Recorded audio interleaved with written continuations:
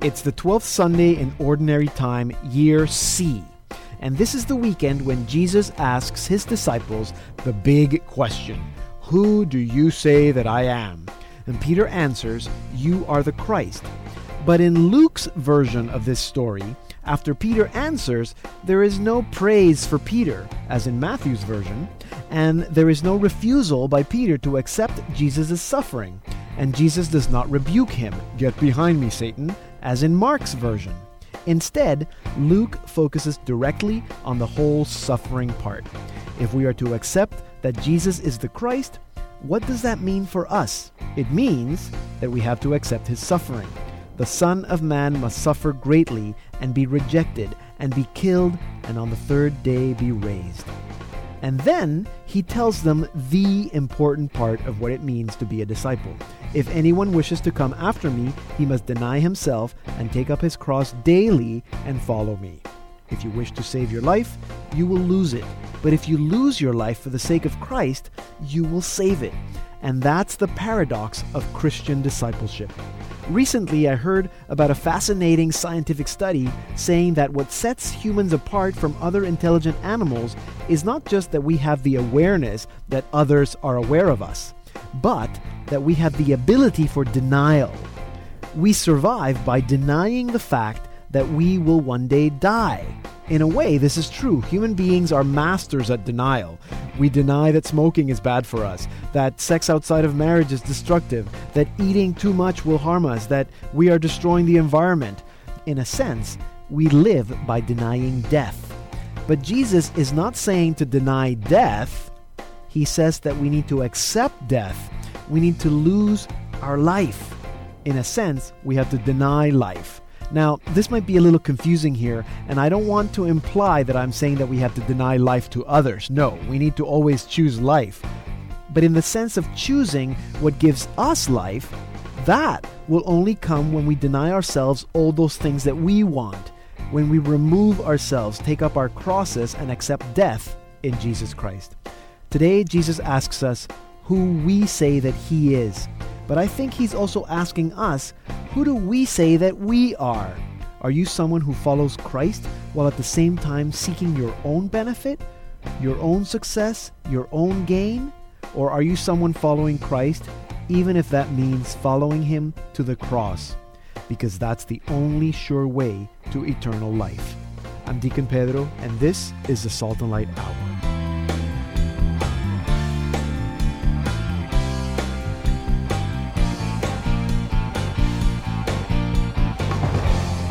Hello and welcome to the Salt and Light Hour. I'm Deacon Pedro. First of all, congratulations to Barbara Ann Kinnear, who won a copy of Audrey Assad's Heart. Barbara, if you're listening, send us an email, radio@saltandlighttv.org, so we can mail you your prize. Also, we're still trying to contact Linda Savary Edwards of Little Rock, Arkansas, so she can receive her copy of Amanda Vernon's Interior Gaze. Linda, please contact us. Otherwise, we may have to give your prize to someone else. And if you'd like to enter our weekly draw, you have to go to saltandlighttv.org/radio, scroll down a bit, and look on the right side where it says Stay Connected for a chance to win weekly prizes. All you need to do is enter your name and your email address.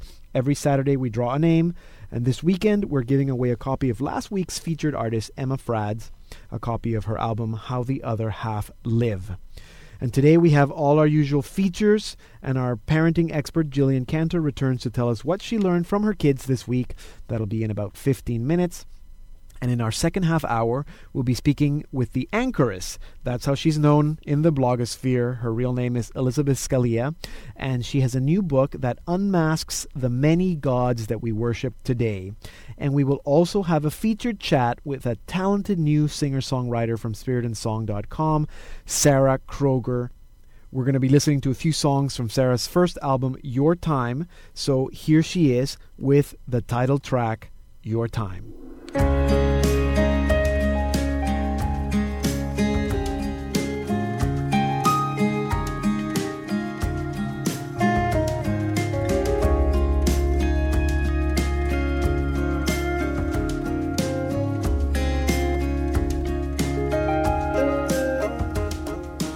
Your time is not my time.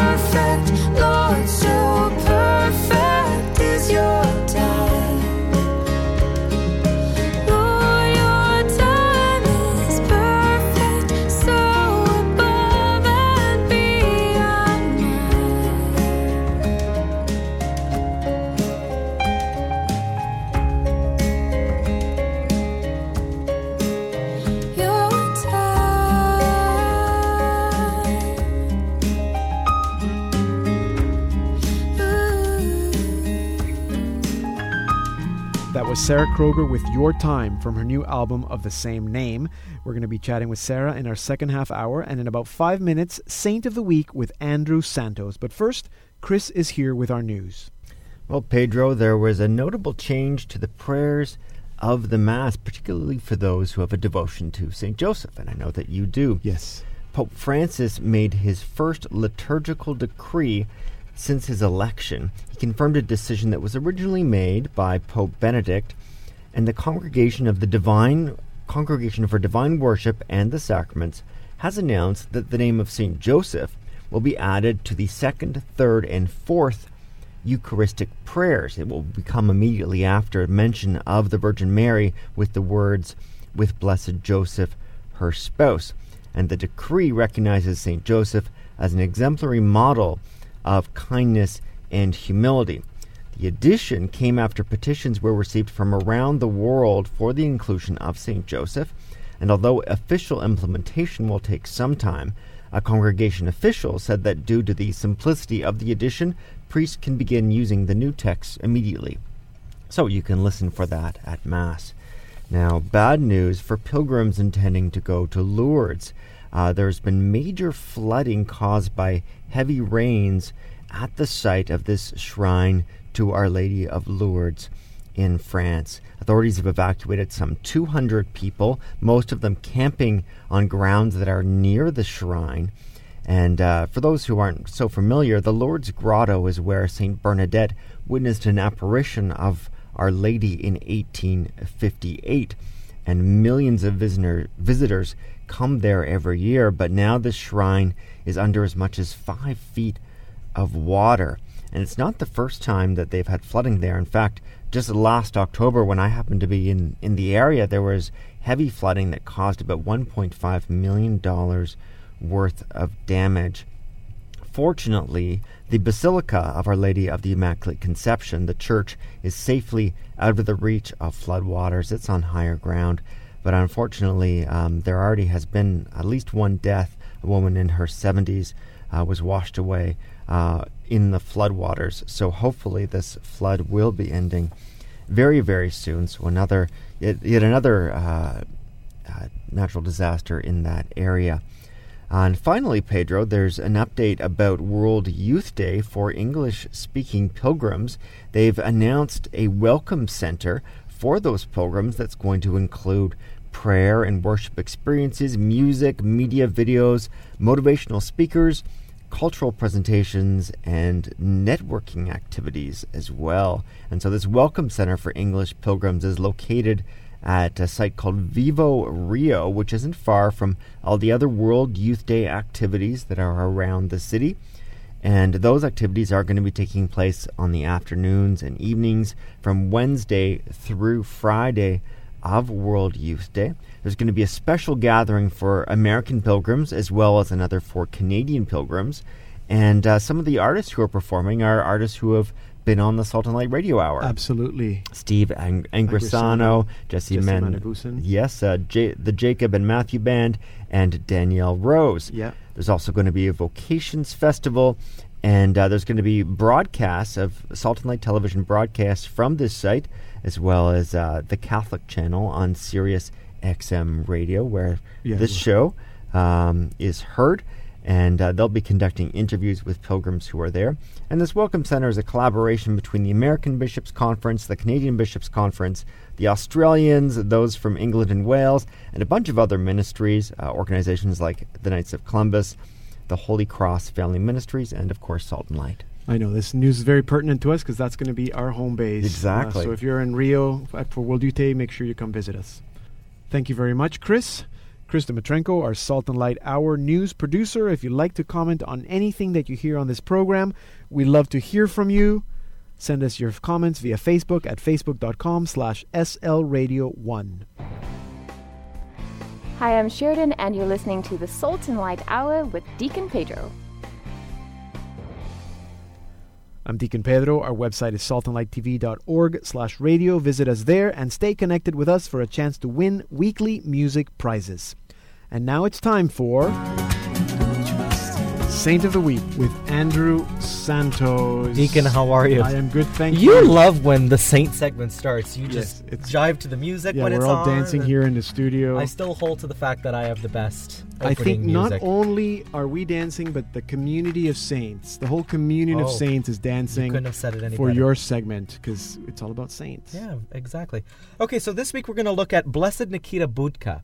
Not many people know about him. No. But Blessed Nikita has a Canadian connection, which is very interesting. Okay. So he was born on September the 7th in the year 1877 in the town of Dobra Mirka in Ukraine. Okay. He's Ukrainian. He arrived in Winnipeg in December of 1912. So that was about 101 years ago. The Ukrainian community Okay. celebrated... I was going to say because there's a big Ukrainian community in Winnipeg. Well, yeah, not just Winnipeg, but even across parts of Saskatchewan, true. even a little bit True. into Alberta. Yeah. So we celebrate the 101st year of his arrival in Canada and Winnipeg.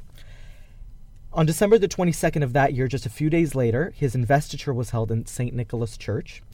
The tasks for the first bishop were very monumental because the diocese stretched all the way from the Pacific to the Atlantic. Wow. Can you imagine how much That's territory a you have to big, cover? big country, Canada. Approximately 150,000 Ukrainians needed spiritual direction, and approximately 80 churches and chapels had to be ministered to. Initially, there were only 13 secular priests and 9 monks, and that included the bishop's secretary, who accompanied him to Canada. Now, you might ask what the role of a bishop is. Well, the bishop's work focused mainly on visiting the faithful, praying with them, strengthening them in their faith, and organizing new parishes, starting them up. He worked hard on the Incorporation Act to legally safeguard church property, which before his arrival was often the cause of misunderstandings and led to divisions within parishes. The bishop directed much of his effort to building educational institutes and boarding houses for Ukrainian students, and also organizing parochial schools and catechism instruction for children. They didn't have access to government-funded Catholic education, so they had to organize parochial schools. Of great assistance to the bishop in Canada were the Sisters Servants of Mary Immaculate, who arrived in Canada 10 years earlier. Now, Metropolitan Andrei Sheptyvsky's visit to Canada in 1921, he's a huge leader recognized in the Ukrainian church, added to Bishop Budka's work. During his meetings with the faithful, the Metropolitan continually encouraged them to remain united, to further their education, and to preserve as much as possible the religious and cultural traditions. And that's always important for anyone who comes to Canada, to preserve a little bit of their background. Absolutely. In 1927, after 15 years of hard work strengthening the church in Canada, the Ukrainian church, Bishop Nikita returned to Europe to submit his report to church authorities in Rome. And because of his health declined. He did not return to Canada.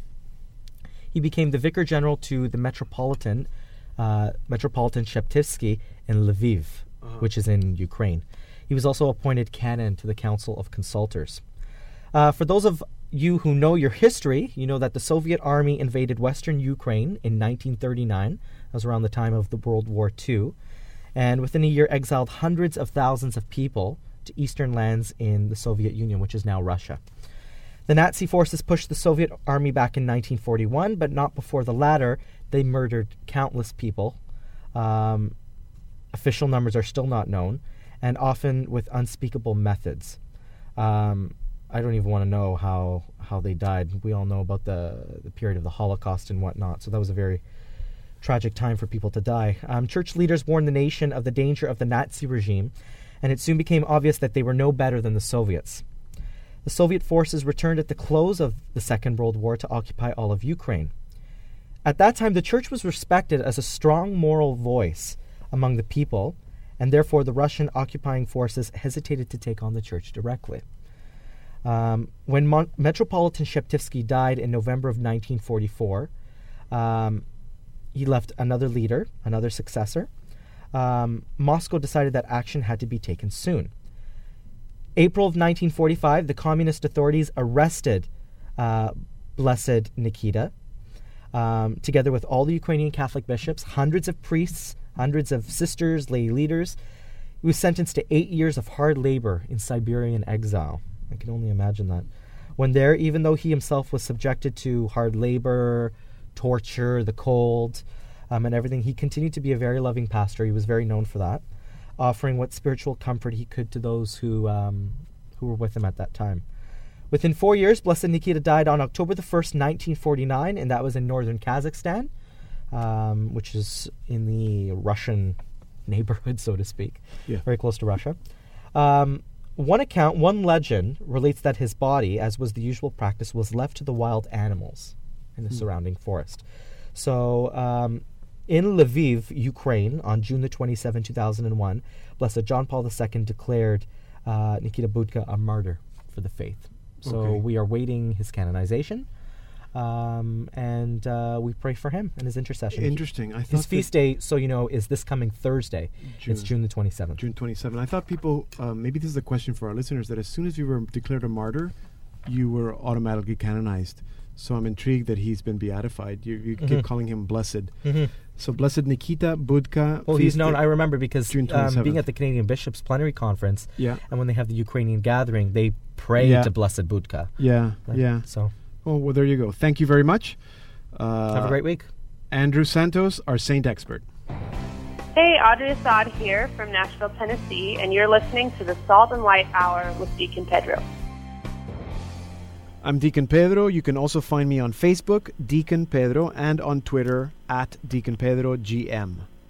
And now it's time for...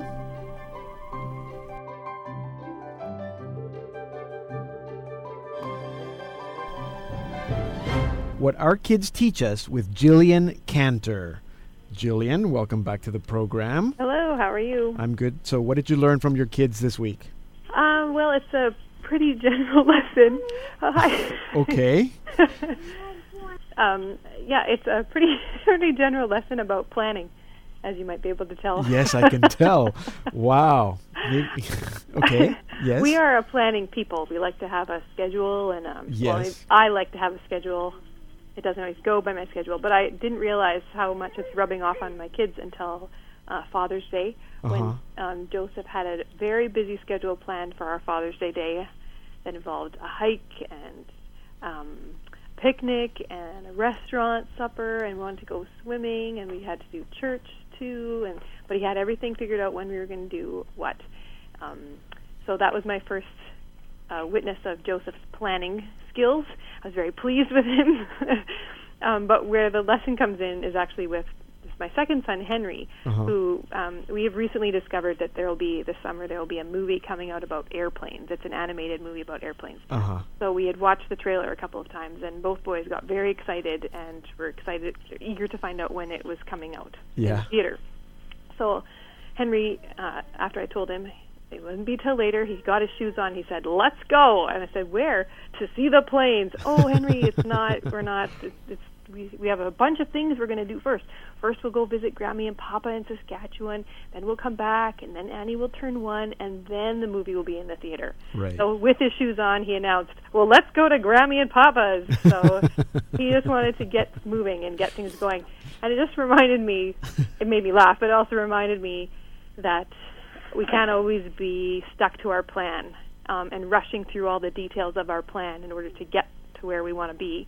But we just need to enjoy the day-to-day. We can't let our plans get in the way of the everyday, because that's where the good stuff happens, is the little moments of every day. So while it is exciting to have goals and certain things that we know that we want to do, we also I need to sometimes just let go of that schedule, let go of that plan, and just enjoy the time every day that I have with these people. That's so good. So just remind us, how old is Joseph, the planner? Joseph is 4. He's 4, and he had a full schedule planned out. And Henry is 2. And so that's and good. Annie is 10 months, and she doesn't have many plans right now. No, except crawling. eating stickers off the floor or whatever she finds. Important lesson. That's a lesson for me too, because I like to have a schedule. And sometimes when the schedule has to change, I'm not very happy. That sounds familiar. Yeah. Especially when you're doing, media work and TV interviews and radio programs and stuff. Anyway, it sounds like you have a party going on back there, so I'm going to let you go. It's been good talking to you, not just today, but this whole season. Thank you for your words of wisdom and the words of wisdom of your children. Well, thanks for your question. It's good. It makes me stop and think every once in a while. Good. Hopefully it'll do that for our listeners as well. Yeah. So enjoy the rest of the summer. Thanks, you too. Jillian Cantor is the producer of the Salt and Light TV program Mothering Full of Grace, and she is a wife and a mother of 3. Hi, I'm Andrew Santos, and you're listening to the Salt and Light Hour with Deacon Pedro. Listen to uninterrupted Catholic music on Salt and Light Radio at saltandlighttv.org/radio. Christian music like never before. Check out our website to find out how you can listen online and on the go on your mobile device. Here now is Sheridan with our diocesan update. Hello, my friends. World Youth Day is fast approaching, and what that means is that there are lots of send-off events at this time of the year. Now, these events are a great opportunity to support young people as they set out on that grand adventure of a lifetime. This year, there's approximately 80 pilgrims attending from the Archdiocese of Vancouver, and their official send-off event is tomorrow, Sunday, June the 23rd, and the afternoon program is free and open to all young adults, which will be followed by a Mass at 5 p.m. and Archbishop Miller's blessing. And then in the evening, there's a dinner and live Brazilian entertainment. The dinner and evening program is a ticketed event, so that's $10 for a ticket, but it is open to everyone, so you can find out more at rcav.org, and you can stay connected to these pilgrims as they journey around Rio through the same website. In Edmonton, Alberta, the World Youth Day Commissioning Mass is Saturday, July the 6th, and that's at St. Albert Parish from 2 to 9 p.m. And this is a great day of reflection and prayer, and it's also an opportunity to learn more about the Oblates of Mary Immaculate and their spirituality, because at the same time you'd be learning about the Archdiocese of Edmonton's history, because they're very closely linked. The Archbishop Smith will be in attendance, and together they'll have Mass, dinner, adoration, and spirituality. And you can register for this event at caedm.ca/youth. And for those who won't be able to attend in person to World Youth Day Rio, there is an opportunity to celebrate World Youth Day at home with the One Rock World Youth Day at Home event. And that's being held in Calgary, July the 26th through the 28th. And now this event will mirror the World Youth Day closing weekend in Rio and will consist of a live feed from the event along with 6 bishops which have already confirmed their attendance. They'll have a Stations of the Cross dramatization, reconciliation, a priests versus youth soccer game. Nice. Yeah, which is, I think it'll be really fun. Very Brazilian. Yeah. Catechesis with bishops, and of course a concert with Audrey Assad. Now, truth be told, if I wasn't going to Rio, I'd be going to this event. Nice. Yeah. So that's onerock.ca for more information. That's all from me this week. Excellent. Thank you, Sheridan. Coming up in our second half hour, unmasking the idols in everyday life and a chat with singer-songwriter Sarah Kroger. So don't go anywhere.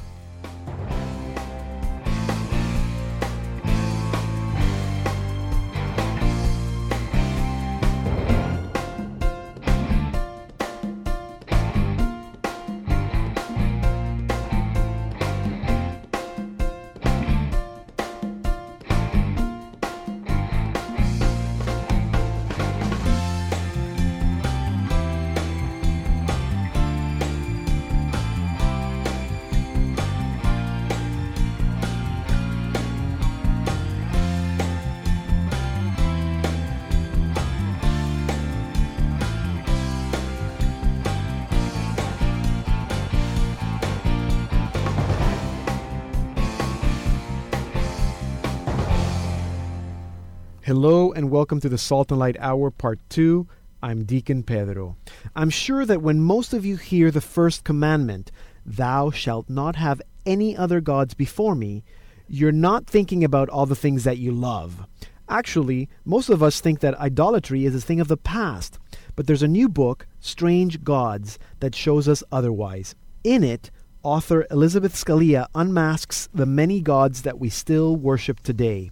I had the chance to speak with Elizabeth Scalia earlier this week while she was at the Catholic Media Conference in Denver, Colorado.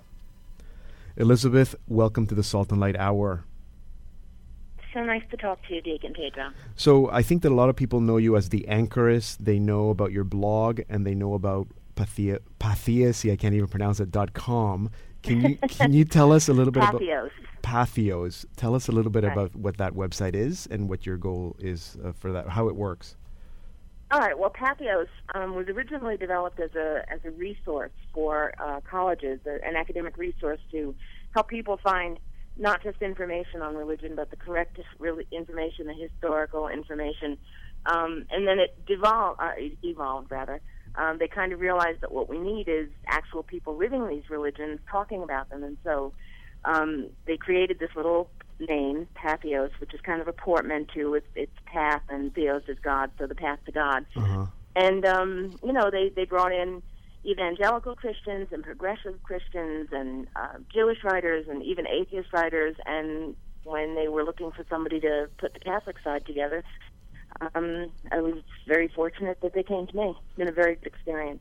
So each portal almost operates as its own blog or its own sort of site, microsite? The site has many channels. In fact, they're putting together an Eastern Orthodox channel now. And within the channel, there are a number of writers of that faith tradition. Right. And that was a little, when I first was approached about it, I had to pray about it a lot. I actually dawdled about making my decision because I was a little leery about equating Catholicism with any other religion and saying, well, they're all equal kind of thing. Right. But then the more I thought about it, and the more I prayed about it and talked to people about it, I realized someone is going to run this. Yes, and might as well be you. I might as well do it because Yes. I know how I feel Yes, about how there's a duty to represent the truth of the church. absolutely. And it's okay to say I struggle with this because it's not easy to be a Catholic. Yeah. But it should, I didn't want a big dissenting site. You can go Right. other places. For Yeah, that. yeah, for sure. So you're the editor of the Catholic Portal there, and you also write your own blog, The Anchoress, and now you're also an author because you have a book, and this is the book that we want to talk about, Strange Gods. What made you write this book about idolatry? I spend a lot of time either reading about religion or reading about politics, and the last few elections have made me wonder if our ideology sometimes doesn't become an idol, if we kind of lose sight of this other people and what God wants of us because we're so busy categorizing everybody and saying, well, this person's a Democrat, and this person's a Republican, this Right. person's a conservative, and this person's a liberal. And then once we assign the labels, of course, we completely negate them. Yeah. And we kind of get all wrapped up in that, and we forget God, too. And God has things he wants us to do for and with each other. Mm-hmm. And once we started labeling each other, we can't do that anymore because we can't even see each other. Right. So the more I thought about that and the more I prayed about it, and Gregory and Nyssa had a line that really spoke to me. Ideas create idols, only wonder leads to knowing. And I really pondered that for a long time, and the more I did, the more it seemed to me that my own life was full of idols, Mm-hmm. and my own ideas were idols, and I began to just really think about that a lot. And then one night, Ave Maria had approached me about a book idea, and I was dawdling about that, too, because obviously I don't like to make decisions. And one night I was just trying to get to sleep, and the entire book just kind of popped into my head. And I got up and I wrote the outline because I've learned that when the Holy Spirit does that, you just go whack. Absolutely. And I sent it to them. Exactly. And I said, here's the book. Is this what you want? And they were like, yeah, okay. And then, it was a matter of writing it. So again, let's maybe define some of these things. So when you talk about idols, how would you define an idol then? Are we just talking about anything that replaces God in our life? I went back to the first commandment. I went back to the 10 Commandments, really. But the very first one is, I am the Lord thy God, and you will not have strange gods before me. Yeah. And I thought about that, and I was like, well, why is God saying this? He's not saying it because he's an insecure God who, needs us to all be saying, oh, God, you're wonderful all the time. Yeah. Although we should do that. So there's a reason why he keeps telling us, don't put anything between us. And that, the word between, is what sort of grabs me, because when I say God before us, or do not put anything before God, we think of that in terms of time, concept, an amorphous sort of belonging. But I was literally thinking in terms of between. Okay. For example, if you put a screen between two people, they can't see each other. Yeah, I get it. And if you're putting things between God and you, before God, it's also before yourself, and that's the thing you're seeing. And then God has to find some circuitous route to get to you, and you have to find a circuitous route to get to him because you're blocking him. So idols are things that get in the way, essentially. Yeah, the things that get in between and become so big in our lives that we completely lose sight of God. Yeah. Now, one of the things that you say is that legitimate loves can be twisted into idols. How can a legitimate love, if it's legitimate, be twisted into an idol? I kind of lived that in one respect. I come from a family where there were some really people with very strange ideas, and they made it difficult for their children to function in life as normal people because they were so busy trying to keep them close because they loved them so much. Right. I mean, real love, God's love, it didn't mind love at all. It was love that was disoriented and disordered, because God's love frees us. I mean, God created us. One of the great things that Pope Benedict stressed many times is that God loves us so much that he gave us the freedom to not love him back, to literally walk away and still be there for us. And that's the love that we're supposed to model for each other. So when you have a love that is so possessive, so careful, so worried that people can't live within it, that's a disordered love. Or you could even look at the liturgy, the people who are really, really into liturgy. Yes. And they spend their whole time at Mass loving the liturgy, but then hating everybody who's in it because they're not doing it right. Yes. That's a disordered love. Yes, absolutely. If you're at Mass and all you can think of is the priest is not doing it the way I think he should be doing it, then you're not really at Mass. Absolutely. So one other thing that you say is that you contrast idolatry with authentic worship. So, I mean, the liturgy is a good example again. But what would you say is authentic worship then? Well, it's not self-interested. It's worship that surrenders. Again, taking this example of either parenthood or attending Mass. I mean, I love God, I worship God, and I realize that it's all in his hands. And my trying to take it back is not part of worship. Right. And the same thing with the liturgy. If I'm sitting there judging everybody who's attending the liturgy, then my worship is really not authentic at all. Yeah. I can even give you, to some extent, the whole idea of like traveling, coming to this media thing. Yeah. I like to feel like I'm in control of my life. But you get on an airplane and you basically have to say, this is yours. This is all going to fly however you want it to fly from the moment I step on this plane until I get home, and like every day for the rest of my life. Right. And so it's really that notion of surrender being the most authentic sort of worship. Yeah. Okay. So keeping our eyes on God, essentially. Why do you think people fall into idolatry then? I'm sorry. Why do they fall into what? Why do you think people fall into idolatry then? I think it's just our nature. It's our broken nature. I believe we've been doing this since Eden. Part of our nature, part of the freedom that he gave us and the free will that he gave us plays into it. If there was Eve at Eden being told, you can be just like God, and the serpent was serving her ego and stroking her ego, and she was like, yeah, I can do that, and we're still doing that. In many ways, we're still in Eden. It's still, I want what I want. No, what do you mean I can't have that? What do you mean you don't think it's good for me? And that's the thing. The first commandment, if we're following the first commandment, it almost renders all the rest of them moot. Yeah, because if we're doing that right, we're not doing the other things. Absolutely, yeah. And that's what the first the 10 Commandments are about. They're not about no, because you're bad if you do these things. It's about, if you do these things, you're not looking at me, and if you're not looking at me, how can I love you? How can you be letting me love you if you're not looking at me? Absolutely. So don't steal. Look at me. Don't lust after that person. Look at me. Look at me. Yes. And let me love you. I love that. So keeping our eyes on God, looking at God.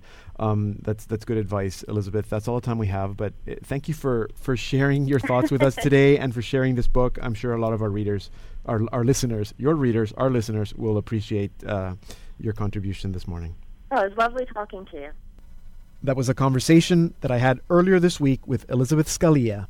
She is known in the blogosphere as the Anchoress. She is also the managing editor of the Catholic portal at Patheos.com. Her new book, Strange Gods, Unmasking the Idols in Everyday Life, is published by Ave Maria Press. Here now is our featured artist of the week, Sarah Kroger, with In the Silence, from her album, Your Time.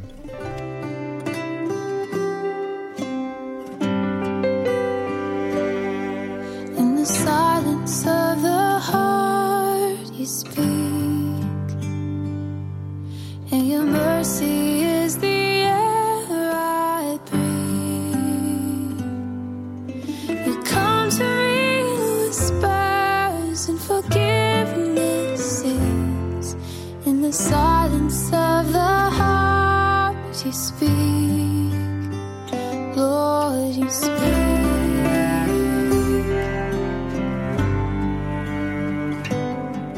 To the quiet of this room you come. I am captivated by this love. You light these darkened corners and I'm overcome. To the quiet of this room you come. Lord, you come.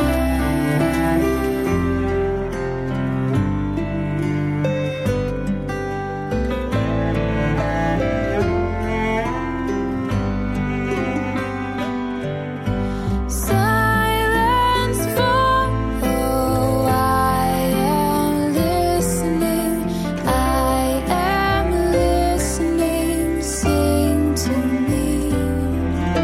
Spirit fall, oh, please stay with me, I am listening now. I am listening now.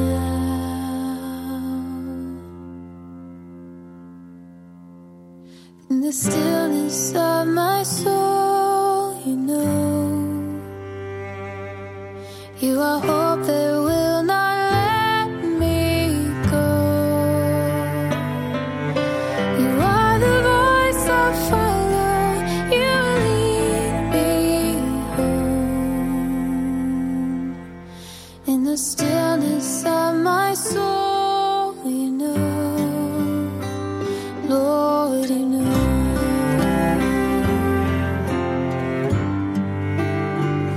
In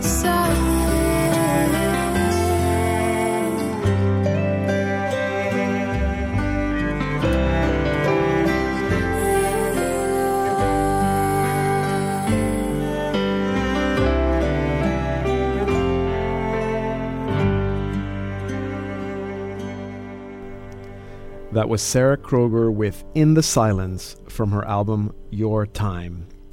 Sarah Kroger is probably one of the newest additions to the Spirit and Song family.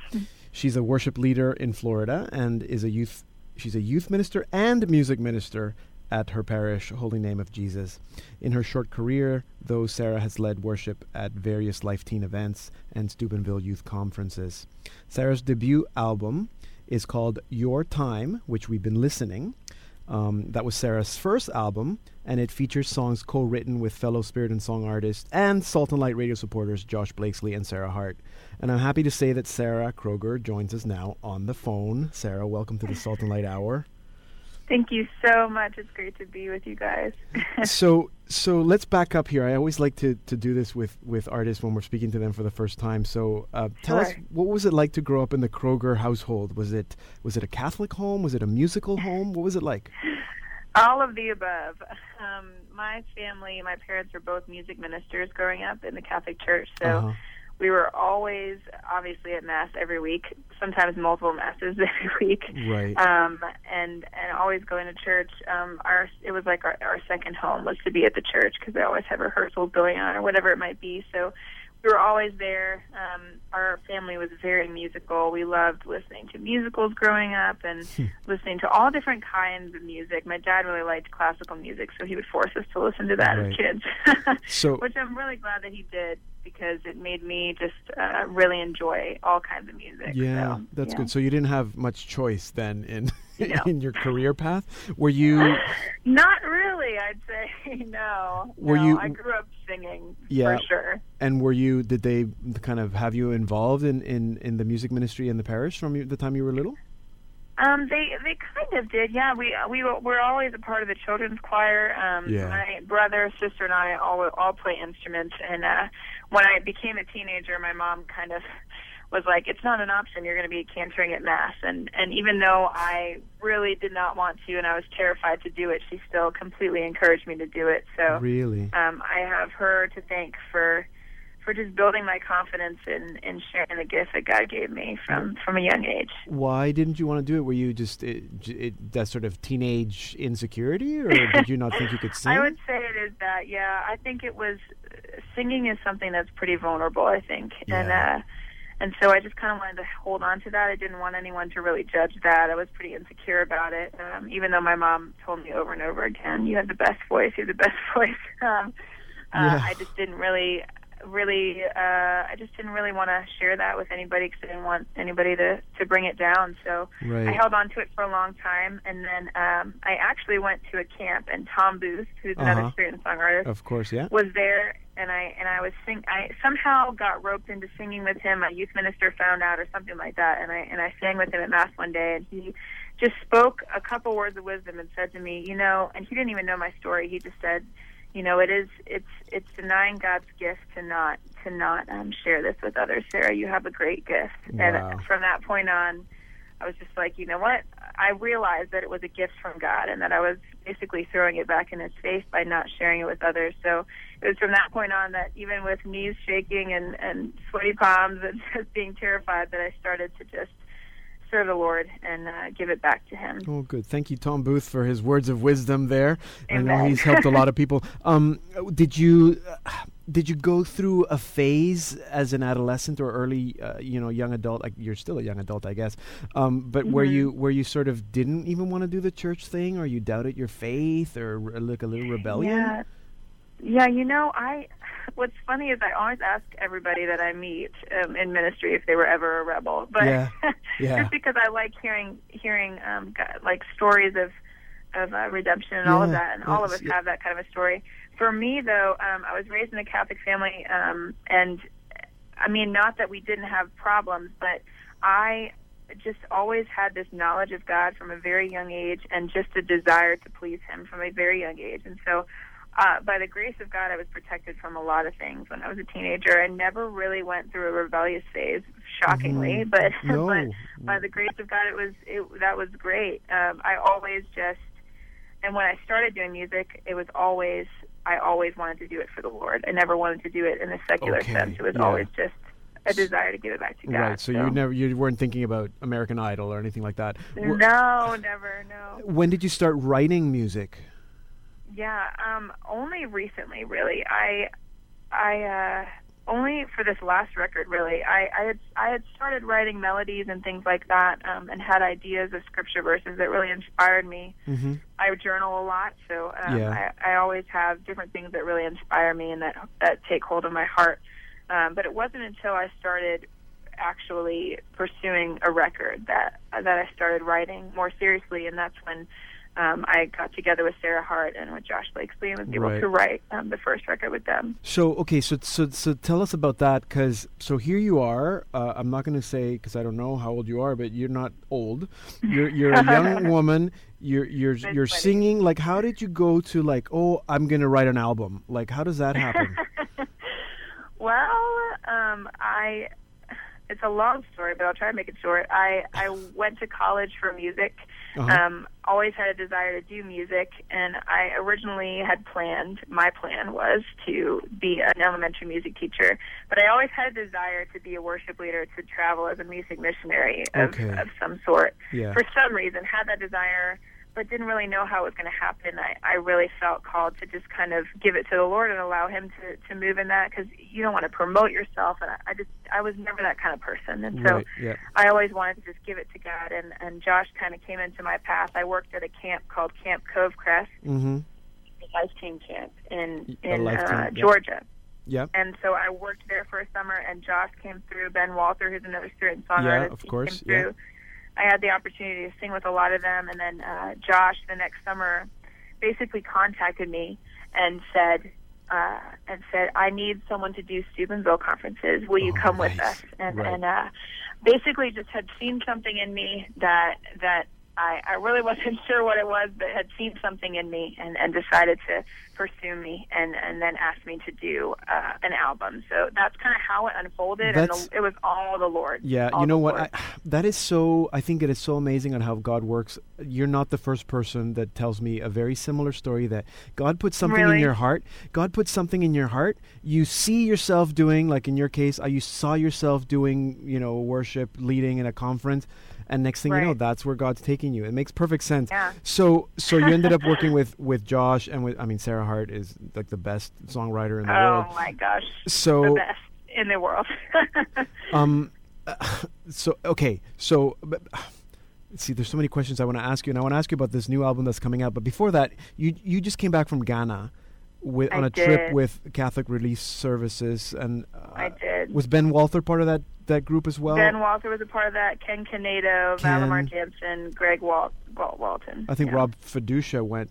No. Robert Fiducia went as well. Yeah, he did went as well. Okay, yeah, because I think he's the one. Yeah. And Greg Walton, good friend of mine too. How was that? What was that? What was that all about? And how was it? It was incredible. It's very difficult to kind of put it into words. It was a life-changing experience for all of us involved. The purpose of the trip was to be a partnership between OCP and CRS, which is something that's never really happened before. Okay, so OCP being Oregon Catholic Press was the music Oregon publisher, Catholic Press, and correct. Catholic and Relief Services. CRS, Catholic Relief Services, which is the American Church's outreach to the world. Yes. And so, for many reasons, it was just an incredible trip. The partnership is so unique because so many artists with Oregon Catholic Press, with OCP, travel the country and speak to young people, speak to all ages. Yeah. And so it's really an opportunity for us to become more involved in social justice in our church and within, especially the American church, and to be able to spread the message of CRS and really ignite. For me, I felt a real need to ignite the young church, especially in just being proud of their church, because the Catholic Church, as I've come to realize through this trip and through my knowledge of CRS now, the Catholic Church is the #1 charitable organization in the world, and it's something to be so proud of. Absolutely. Not that it wasn't already something to be proud of, but there are so many things to be proud of, and this is one of them, and one of the things that a lot of people can get involved in that they don't know. So it's a really unique opportunity for us as artists to be able to take the message of CRS to now our ministries, and to bring the message of social justice and our brothers and sisters around the world, their stories, to the people of America. Amen. Good stuff. So in the little time that we have, then tell me about this new album that's supposed to drop next week or 2 weeks from now. Yeah. This album is called Hallelujah Is Our Song. It's 7 brand new songs. Actually, one of them is a cover of The King of Love, My Shepherd. Uh-huh. And I wrote this song out of a period of desolation, of desperation for God. There was a lot of change going on, a lot of different suffering, and different people that were in my life that are close to my family, and so there was a real sense of desperation, and there was a lot of prayer revolved around the idea that with every cross there's a resurrection, and really that we are an Easter people, like JP2 quote says, do not abandon yourselves to despair, for we are an Easter people, and hallelujah is our song. Mm-hmm. And so that's really where the inspiration for the album came out. I'm really excited to be able to share it with people. Oh, yeah, so am I. I hope that my copy is already in the mail. Absolutely. Okay, and that's published by Spirit and Song. Correct. Okay, good. Sarah, that's all the time we have, but it's been so neat connecting with you finally and getting to know you and chatting. I'm sure our paths will cross at some point. It would be great. Thank you so much. It was great to talk. Sarah Kroger's album, Your Time, as well as the new album, Hallelujah Is Our Song, are available through spiritandsong.com, and you can also learn more about Sarah at her website, sarahkroger.com. That's Kroger with a K, Kroger.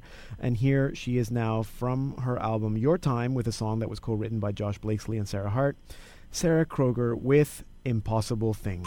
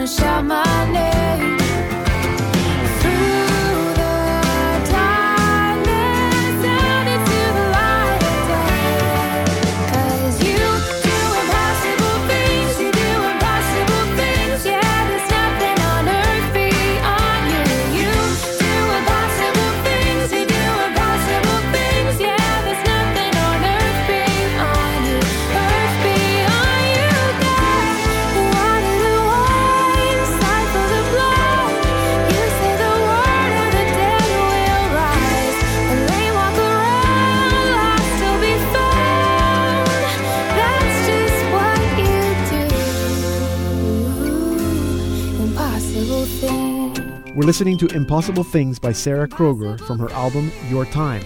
And that will take us to the end of the program. We're going to be giving away a copy of Sarah Kroger's Your Time. All you have to do is go to our website, saltandlighttv.org/radio, and look for where it says Stay Connected for a chance to win weekly prizes. Enter your name and email address for a chance to win. And remember that you can stream or podcast all Salt and Light Hour programs at that same website, saltandlighttv.org/radio.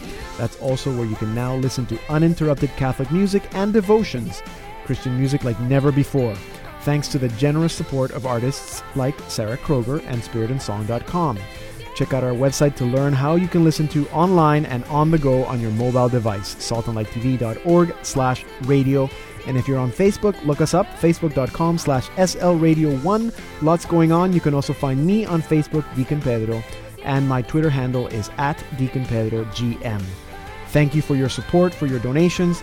We can't do what we do without your financial support. And thank you for listening. I'm Deacon Pedro, and this has been the Salt and Light Hour.